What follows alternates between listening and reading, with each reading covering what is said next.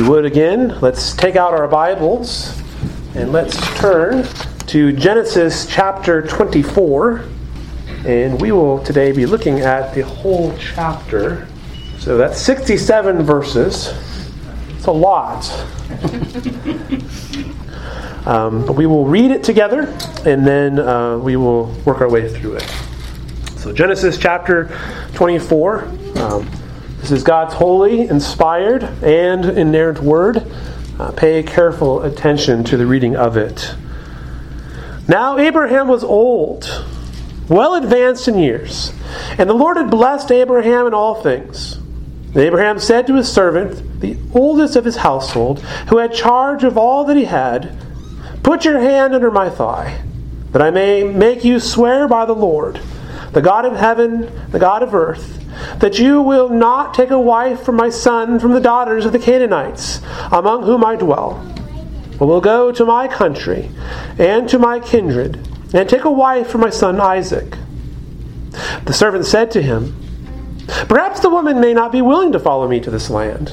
Must I then take your son back to the land from which you came?" Abraham said to him, "See to it that you do not take my son back there. The Lord, the God of heaven, who took me from my father's house and from the land of my kindred, and who spoke to me and swore to me, 'To your offspring I will give this land,' he will send his angel before you, and you shall take a wife for my son from there. But if the woman is not willing to follow you, then you will be free from this oath of mine. Only you must not take my son back there." So the servant put his hand under the thigh of Abraham, his master, and swore to him concerning this matter. Then the servant took 10 of his master's camels, departed, taking all sorts of choice gifts from his master. And he arose and went to Mesopotamia, to the city of Nahor. And he made the camels kneel down outside the city of the well of water at the time of evening, the time when women go out to draw water. And he said, "O Lord, God of my master Abraham, please grant me success today, and show steadfast love to my master Abraham. Behold, I am standing by the spring of water, and the daughters of the men of the city are coming out to drink water. Let the young women to whom I shall say, 'Please let down your jar that I may drink,' and who shall say, 'Drink, and I will water your camels,' let her be the one whom you have appointed to your servant Isaac. By this I shall know that you have shown steadfast love to my master." Before he had finished speaking, behold, Rebekah, who was born of Bethuel, the son of Milcah, the wife of Nahor, Abraham's brother, came out with her water jar on her shoulder. The young woman was very attractive in appearance, a maiden whom no man had known. She went down to the spring and filled her jar and came up. Then the servant ran to meet her and said, "Please, give me a little water to drink from your jar." She said, "Drink, my lord." And she quickly let down her jar upon her hand and gave him a drink. When she had finished giving him a drink, she said, "I will draw water for your camel also, until they have finished drinking." So she quickly emptied her water into the trough and ran again to the well to draw water. And she drew for all his camels. The man gazed at her in silence to learn whether the Lord had prospered his journey or not. When the camels had finished drinking, the man took a gold ring weighing a half shekel and 2 bracelets for her arms weighing 10 gold shekels, and said, "Please tell me, whose daughter are you? Is there room in your father's house for us to spend the night?" She said to him, "I am the daughter of Bethuel, the son of Milcah, whom she bore to Nahor." She added, "We have plenty of both straw and fodder, and the room to spend the night." The man bowed his head and worshipped the Lord, and said, "Blessed be the Lord, the God of my master Abraham, who has not forsaken his steadfast love and his faithfulness toward my master. As for me, the Lord has led me in the way to the house of my master's kinsman." Then the young woman ran and told her mother's household about these things. Rebekah had a brother whose name was Laban.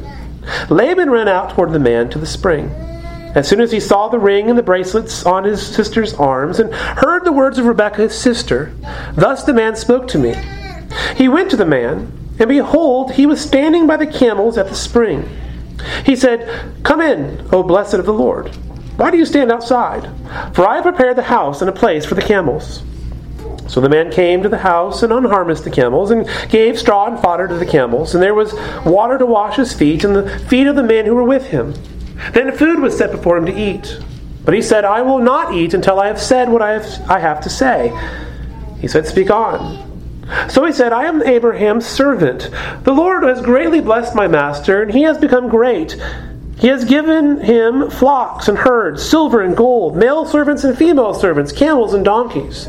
And Sarah, my master's wife, bore a son to my master, who, when she was old, and to him he was given all that he has. My master made me swear, saying, 'You shall not take a wife for my son from the daughters of the Canaanites in whose land I dwell, but you shall go to my father's house and to my clan and take a wife for my son.' I said to my master, 'Perhaps the woman will not follow me.' But he said to me, 'The Lord before whom I have walked will send his angel with you and prosper your way. You shall take a wife for my son from my clan and from my father's house. Then you will be free from my oath when you come to my clan. And if they will not give her to you, you will be free from my oath.' I came today to the spring and said, 'O Lord, the God of my master Abraham, if now you are prospering the way that I go, behold, I am standing by the spring of water. Let the virgin who comes out to draw water, to whom I shall say, "Please give me a little water from your jar to drink," and who will say, "Drink, and I will draw for your camels also," let her be the woman whom the Lord has appointed for my master's son.' Before I had finished speaking in my heart, behold, Rebekah came out with her water jar on her shoulder, and she went down to the spring and drew water. And I said to her, 'Please let me drink.' She quickly let down her jar from her shoulder and said, 'Drink, and I will give your camels drink also.' So I drank, and she gave the camels drink also. Then I asked her, 'Whose daughter are you?' She said, 'The daughter of Bethuel, Nahor's son, whom Milcah bore to him.' So I put the ring on her nose and the bracelet on her arms. Then I bowed my head and worshipped the Lord and blessed the Lord, the God of my master Abraham, who had led me by the right way to take the daughter of my master's kinsman for his son. Now then, if you are going to show steadfast love and faithfulness to my master, tell me, and if not, tell me, that I may turn to the right hand or to the left." Then Laban and Bethuel answered and said, "The thing has come from the Lord. We cannot speak to you bad or good. Behold, Rebekah is before you. Take her and go, and let her be the wife of your master's son, as the Lord has spoken." When Abraham's servant heard these words, he bowed himself to the earth before the Lord. And the servant brought out jewelry of silver and gold and garments and gave them to Rebekah. He also gave to her brothers and to her mother costly ornaments. And he said to the men who were with him, "Eat," and he and the men who were with him ate and drank. And they spent the night there. When they arose in the morning, he said, "Send me away to my master." Her brother and her mother said, "Let the young woman remain with us a little while, at least 10 days. After that, she may go." But he said to them, "Do not delay me, since the Lord has prospered my way. Send me away, that I may go to my master." They said, "Let us call the young woman and ask her." And they called Rebekah and said to her, "Will you go with the man?" She said, "I will go." So they sent away Rebekah, their sister, and her nurse, and Abraham's servant with his men. And they blessed Rebekah and said to her, "Our sister, may you become thousands of tens of thousands, and may your offspring possess the gate of those who hate him." Then Rebekah and her young women arose and rode on the camels and followed the man. Thus the servant took Rebekah and went his way. Now Isaac had returned from Beer Laharoi and was dwelling in the Negeb. And Isaac went out to meditate in the field toward evening. And he lifted up his eyes and saw, and behold, there were camels coming. And Rebekah lifted up her eyes, and when she saw Isaac, she dismounted from the camel, and said to the servant, "Who is that man walking in the field to meet us?" The servant said, "It is my master." So she took her veil and covered herself. And the servant told Isaac all the things that he had done. Then Isaac brought her into the tent of Sarah his mother, and took Rebekah, and she became his wife, and he loved her. So Isaac was comforted after his mother's death. Thus far, the reading of God's holy, inspired, and inerrant word. You may be seated.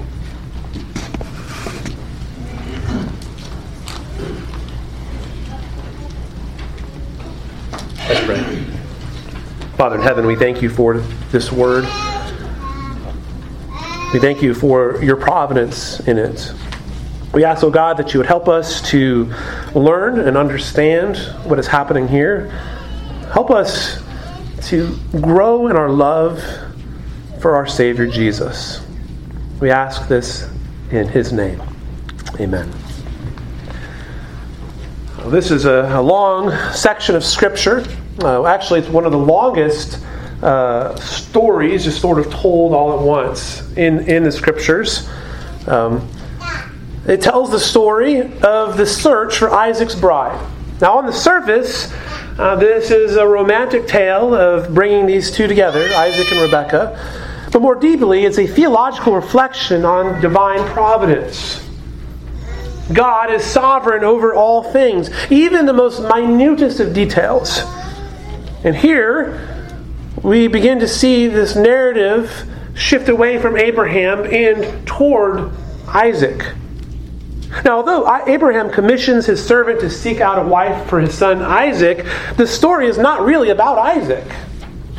The focus is actually on Rebekah, the promised woman chosen by God himself, who exercises tremendous faith and trust in the Lord, God who is cultivating his plan of salvation. Rebekah's faith is seen in her desire to follow the servant of Abraham back to Canaan in response to what she saw and heard. Now, the scene also wrestles with the interplay between divine initiative and human responsibility, the classic conundrum of human experience. How can God perfectly coordinate all the circumstances and all of the events of life, and yet at the same time men are to exercise their faith in action? God had decreed by the counsel of his own will that the daughter of Bethuel, the son of Milcah, the wife of Nahor, would be the mother of Israel and the grandmother of the 12 nations. Yet she trusted by faith in the God of Abraham. This too required a faithful servant, fulfilling his oath and his vow to Abraham. A family willing to let her go, along with the woman who by faith trusted in God's promises and God's servant who had come.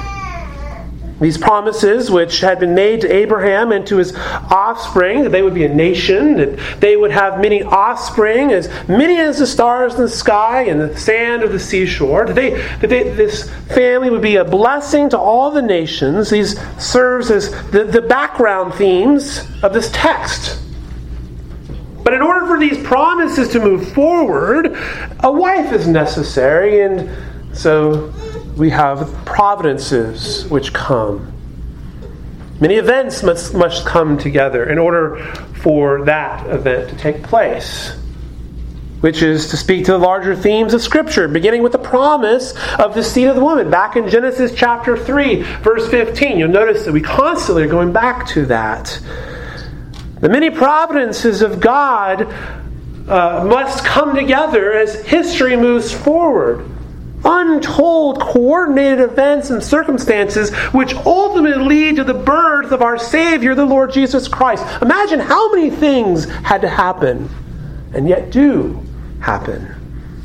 And so, demonstrated here is the interplay of God's promises and his providence, even within the context of human agency and responsibility. Viewed with this lens, what we're looking at is an amazing and miraculous story of God bringing together his chosen heir with the elect woman, Rebekah, the woman who was to replace Sarah as the mother of this burgeoning nation and quite literally the mother of Israel. And so we begin in verse 1. And we're reminded yet again of the advanced age of Abraham. We continually are told of his age, and we know Abraham is going to be leaving the scene. He's advanced in years. The Lord had blessed him in many things. Sarah now, of course, is gone, having died. And Abraham would not be around too much longer. And we see, in God's providence, the second generation needs to be secured. Isaac does not yet have a wife. The promise of God was through Isaac. These blessings which had been promised by God. And so again, we see this seeming threat of God's providence against his promise. God had promised these things would come to pass, but providentially, there's no wife yet. And of course, we'll see later, Rebecca too will struggle with infertility. She will be barren for a season. Again, there's that threat of providence. We read that Abraham made his servant take an oath, placing his hand on his thigh, and made him promise by the Lord, the God of heaven and earth, that he would not take a wife for his son from among the daughters of the Canaanites. Abraham here sets an example for his descendants that will be later codified in the Mosaic Law to not secure wives from the surrounding nations. And so the servant, understanding his mission, though, then considers the possibility that he will go and find this chosen woman, but she will not be willing to come. Verse 5. Although God has chosen her, perhaps the woman may not be willing to follow him back. And so he wonders, well, should I take Isaac along also? God's promise to Abraham would indicate the success of such a mission, but God's providence may hold something else. The woman and her family may not be willing to allow her to return with him. But there are two important keys to Abraham's request. First of all, the woman was to come from the household of Abraham's father. And secondly, Isaac was not to go back to that place. This land, the land they were in, the land of Canaan, this is the land that God had sworn to him. The family was not to go backwards, as it were. Isaac was to remain steadfast in awaiting his inheritance. And so from a human perspective, there's every reason to think this mission would not be successful without Isaac's presence. You understand why the servant would ask the question that he does. This mission that he's going on, this duty, this oath he's taken, this seems like on the surface, like this is not going to work. How am I supposed to find somebody? But Abraham comforts his servant that he will be free from the oath if the woman won't go with him or if he's not able to find her. God is in control. Abraham is sure that God is sovereign over this. And so the servant submits to the oath. Now, there are not many details given about the servant. In fact, it's all sort of blanked. Immediately you end up at the well, right? So he takes his journey. We read of the master sending him with 10 camels and a variety of choice gifts, and they end up at the city of Nahor. Now, of course, this would have been an impressive entourage, 10 camels. This spoke of the master's, of course, Abraham's wealth, his importance. And when the servant came into the city, he makes his camels to kneel down by the well of water outside the city, and he does so at evening. And what providence! This is the time that the women come out to draw water. And so the servant begins to pray. And he asks for guidance from the Lord. Look at verse 12. He says, O Lord God of my master Abraham, please grant me success today. And show steadfast love to my master Abraham. And then you see that he asks for very specifically. I'm standing by the spring of water. And the daughters of men of the city are coming out to draw water. Let the woman to whom I say, please let down your jar that I may drink, who will say, drink and I'll water your camels. Let her be the one you've appointed for your servant Isaac. And so the servant is seeking the woman of God's choosing, and he needs a way to discern this. And so he prays to the Lord. He asks for an appropriate sign that would make his mission clear and advance the family that God intended to bless the earth with. You notice that before he had even finished his prayer, in fact, he's in the middle of praying and these things begin to take place. Rebecca, the daughter of Bethuel, the son of Milcah. Now, of course, that's mentioned if you follow along with the genealogies. You see that this in fact, is a family member of Abraham. Abraham's brother, in fact. It's his granddaughter. She comes out with a jar of water. And then, of course, the readers immediately alerted to her identity. This is the one. This is the one. And the text describes her as very attractive in appearance, and a maiden whom a man has not known. Now, giving such a description of her beauty, this is actually rather uncommon in Hebrew narrative. We're just told this is the case. But her sexual history is actually important in light of the promise concerning Isaac's future lineage. Any children that they will bear will be his child. And so when Rebekah comes, she brings her jug, and the wise servant made his small request. Please give me a little water from your jar. Now her response is exactly what he wanted in the desired sign. For she offers him a drink and then offers to water his camels as well. And notice that she does so with great haste. It says that she quickly emptied her jar and she ran to the well. Her performance is well beyond the servant's expectations. It says Rebekah is another Abraham. Remember when the three visitors come to Abraham's tent? The Lord comes with the two angels. Remember how Abraham's running around serving them? Rebekah's a little bit like this. She's practicing hospitality. She's delighting in hospitality to a stranger and to a traveler.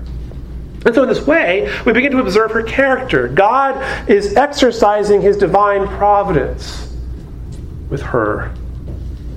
Now we read, too, the servant stood back in silence, gazing at the woman. I suppose, what else are you going to do? When the Lord immediately answers your prayer, you're kind of like, wow, I kind of didn't expect that. You ever pray and you ask the Lord, and then he answers your prayer, and you're like, what did you just do, Lord? You actually answered my prayer. Now he stands back amazed. The Lord has immediately answered his prayer.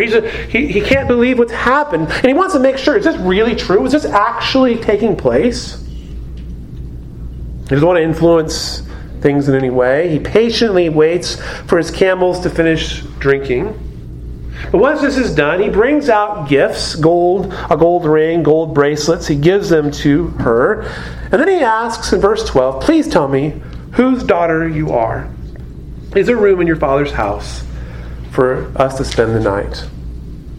Now the answer received is exactly what he was hoping for. Of course, as a reader, we already know who she is. Now he finds out her identity. Indeed, this is a member of Abraham's extended family. This is a kinsman. And Rebekah again reveals her character by offering to make provision for the servant and for his camels. She says, we have plenty of straw and fodder and room to spend. We can feed your animals and we can take care of you tonight. You and all of the men with you. And so the man bows his head and worships the Lord. You notice that he doesn't really respond to her. He begins to worship the Lord again. It's clear that this event was from the hand of the Lord. He doesn't forget, with all the excitement and all of the wonder, that God is behind all of this. And so prayer actually frames the whole event. He begins with prayer, and he ends with prayer. And so the servant begins to pray. And it's here that he begins to reveal his mission. He says, blessed be the Lord, the God of my master Abraham, who has not forsaken his steadfast love and his faithfulness toward my master. As for me, the Lord has led me in the way to the house of my master's kinsman.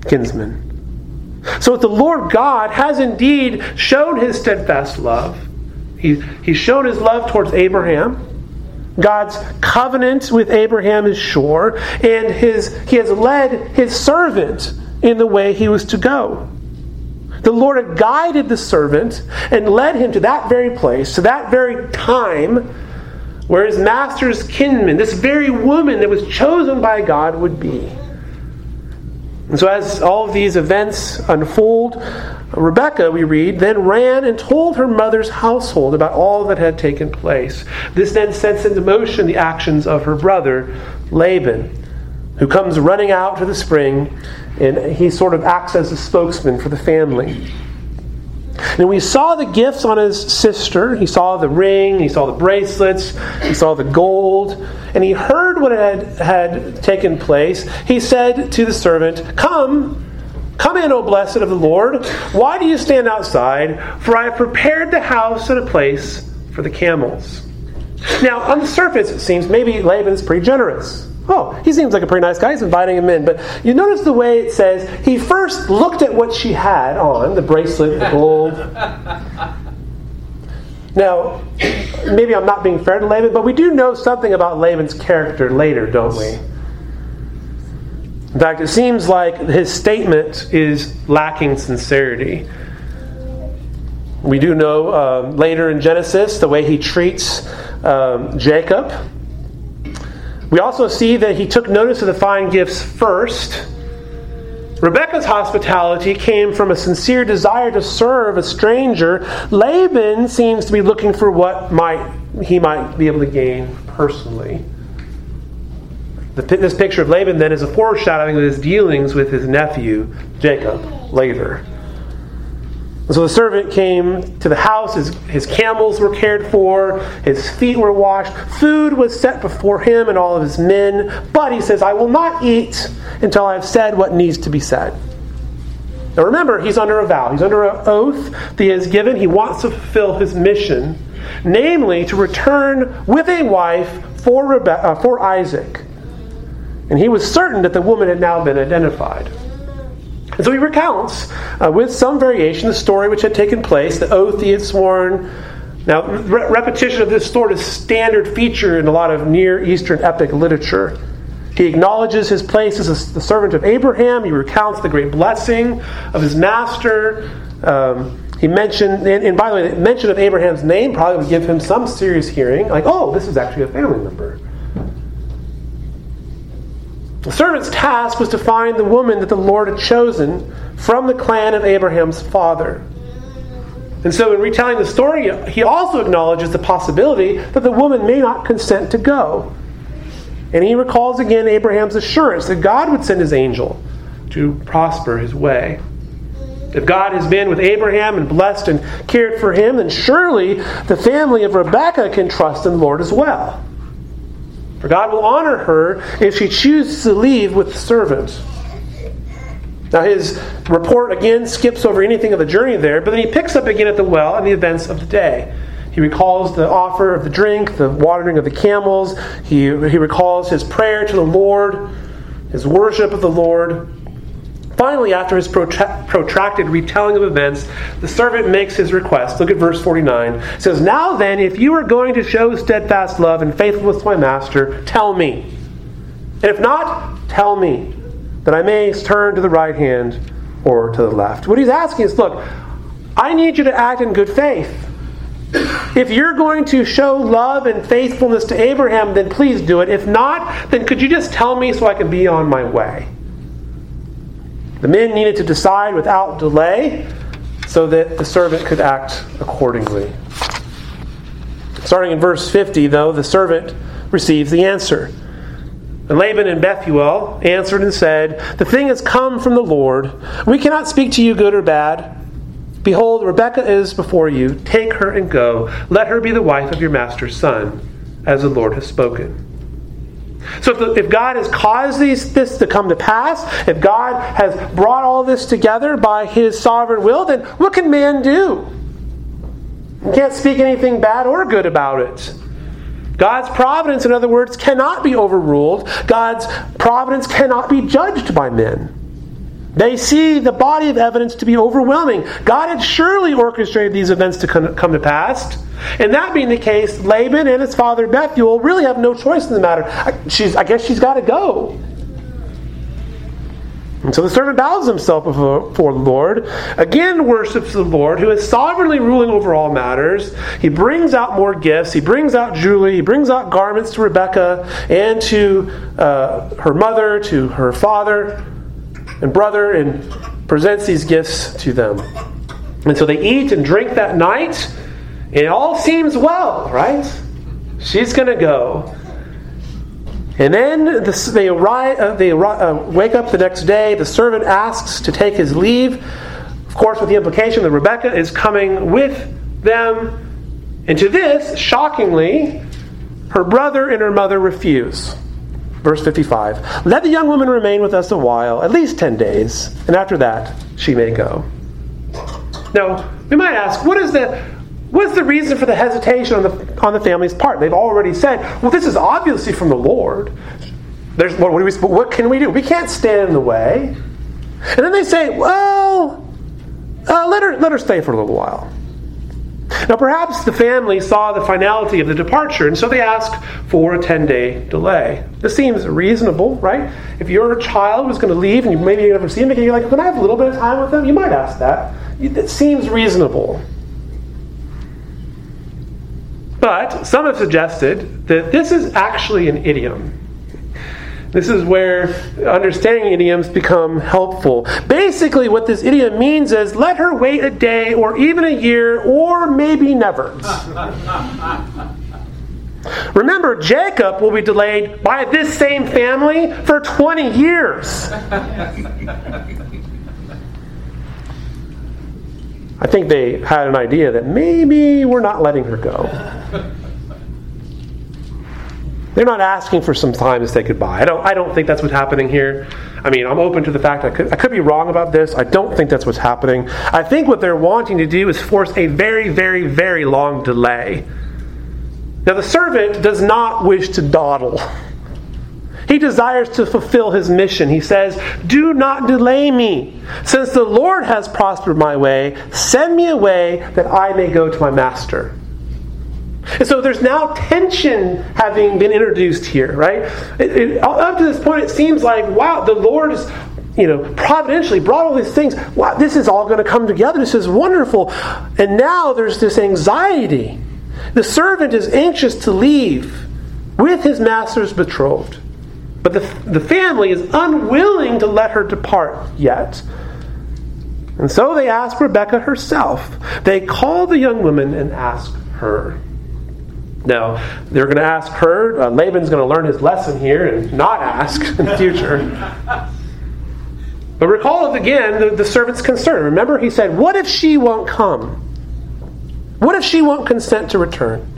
And so here it is. Here's the moment of truth, right? Will she come? Will she go with this strange man from this strange place to go marry some other strange man that she doesn't know? The family doesn't want her to go. And so they ask her, will you go with this man? Now, look at this. In Hebrew, it's in the imperfect form. This is actually expressing her deep desire. It's like saying, I want to go. It is not simply the fact that Rebekah was willing to go. She's not saying, okay, sure, I guess I'll go. That's not what she's saying. She's saying, it is my deep desire to go. Rebekah, like Abraham before her, is walking by faith, not by sight. Laban and their mother wanted to delay matters, perhaps indefinitely delay matters. Maybe they were hoping to extract more from Abraham. I mean, remember, he came with all these gifts. They thought, this is a nice little gravy train we can get going here. We keep her around. Maybe he'll come back with more gifts. Yeah, sure, go back, get some more gifts, come back, maybe we'll let her go. I don't know. But Rebekah has a better sense of the situation. God was calling her out of this pagan household and into the covenant household of God. She is among the elect. And so she wanted to go. The blessings. Well, the family's response is this. It's actually a blessing. It's really interesting. She says, our sister, may you become thousands of tens of thousands, and may your offspring possess the gates of those who hate him. That's language you might be familiar with, because it actually just came up a few weeks ago. This recalls the promises made to Abraham and to Sarah. Indeed, from her will come multitudes of people, tens and tens of thousands, who will be victorious over their enemies. The church of Jesus Christ, the gates of hell cannot prevail against the church of Jesus Christ. And Rebekah was to be the chosen instrument to bring about the promises made to Abraham and to his descendants. And so Rebekah and her young women rode on the camels and followed the man, that is, Abraham's servant. And Isaac, we read, had returned from Beer Lahai.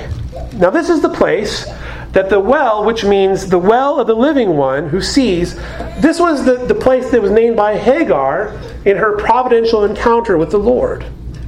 The well of the living one who sees. So Isaac had gone out to meditate in the field, to worship the Lord in the evening, and as he's there, he looks up and behold, he sees camels coming from afar. And Rebekah, as she's riding on her camel, she looks up and she sees Isaac. And so she dismounts from her camel and she asks the servant, "Who is that man in the distance that's coming to us?" And the servant answers, "It is my master." And so we read that she covered herself with her veil. Now the reason that she does this was actually to indicate to Isaac that she was the expected bride. Because veils are not customarily worn by Israelite women. And so she's indicating to Isaac, I'm the woman that you're waiting for. The servant then recounts all that had taken place. Then Isaac, it says, took Rebekah into Sarah's tent and she became his wife. So she is now the new matriarch. She has taken the place of Sarah. She is following after Sarah in the history of redemption. And the author notes too that he loved her and was comforted after his mother's death. Now the mention of love is not often found in Hebrew stories, but here there's a tenderness to the relationship. At least early on. Her presence too comforted him after the loss of his mother. And so we have a story which opens with one of Abraham's final actions, and it ends with a remembrance of Sarah. Isaac was now on his own, but he was no longer alone. And the search is now complete. Hope for the next generation seems to be secured. God is sovereign over all these matters. The story of Rebekah and Isaac is on one level an epic love story. There's many twists and turns in it. There's uncertainty. There's providence and promise. The woman promised heir was to Mary is identified. She is now brought home. But it's also the story of God's providence and a particular picture of God's electing purposes for the bride of Christ, the church. Many details are brought together in order for the servant of Abraham to find and identify the chosen bride that God had ordained for Isaac. His prayer to the Lord for leading and his praise to the Lord when she is found shows his personal faith in the God of Abraham. The servant was a believer also. God accomplishes his will through both ordinary and extraordinary means. His purposes come to pass through a series of providential acts and events. And the scene is just one of the countless actions and events which necessarily needed to take place to bring about the promised one, the seed of the woman who would crush the serpent's head. That is, of course, the Lord Jesus Christ. And yet, even as God superintends all that takes place, ruling and overruling, we see also love between Isaac and his bride Rebekah. We see her character and her faith in the Lord. Apart from simply being another arranged marriage, even as it's arranged by the Lord himself, the new patriarch and matriarch of Israel had true and abiding love toward one another, even as we will see later that they will be very dysfunctional, particularly when the twins come. One of the biggest themes here, along with God's providence, is faith. Like Abraham, Rebekah exercises a strong faith. She heard this stranger with his gifts relate this amazing story, which indicates that she was the one that God had chosen to marry a strange man in a strange and faraway place. But she believed God. And she exercised faith by decisively leaving her family and going to marry Isaac. Like Abraham and Rebekah, the Christian exercises faith as the assurance of things hoped for and the conviction of things not seen. We are called to trust God we are called to take him at his word. It is not that we don't have evidence, right? We have evidence. But in Rebekah's case, there was evidence provided to her. Yet she didn't know. She didn't know other than what the Lord told her. In the end, we believe the truth before us, not because of some mountain of evidence, but because of the God who says these things are so. We believe God, and we are rewarded, as Rebekah is, for diligently seeking him. This faith, by God's providence, is a gift from the hand of God. We're also reminded again to be steadfast in our faith, trusting in the God who is over all things, knowing that God's plan to rescue sinners has always been on course. Even when things seemed uncertain, there was surety that God was rescuing sinners. Ultimately, he does so through the blood of Jesus, doesn't he? And so as you struggle under the miseries of this life, as you suffer, as you experience heartache, beloved, be encouraged, because the Lord is in control of all things. And so you can rest in his promises, knowing that he has determined not only the beginning and the end, but he overrules even the middle. In addition, we trust in our Savior. Our trust in our Savior can be increased as we're comforted knowing that he is who the Word says he is. Christ came to redeem sinners like you and me. He has come to rescue his chosen people. Beloved Christian, rest in your Savior. Rest in the Redeemer who has blessed you with every spiritual blessing from the heavenly places. Let's pray together. Gracious Father in heaven, we thank you and are encouraged by your word. This is a wonderful story that we read of Isaac and Rebekah, but even more so, we are encouraged seeing your hand of providence over all of these events. That this woman was among the elect from the beginning of time, and that you sent your servant to rescue her out of paganism and bring her into the covenant family, that she may be the mother of this nation, as it were. We're thankful for your hand of providence. We're thankful for your fulfilling of all your promises. Help us, O God, to trust your word, to take you at your word, to believe you in all that you say. Help us also be grateful that you orchestrated all of these events for the coming of your Son and our Savior, Jesus. We pray these things in Jesus' name with thankful hearts. Amen.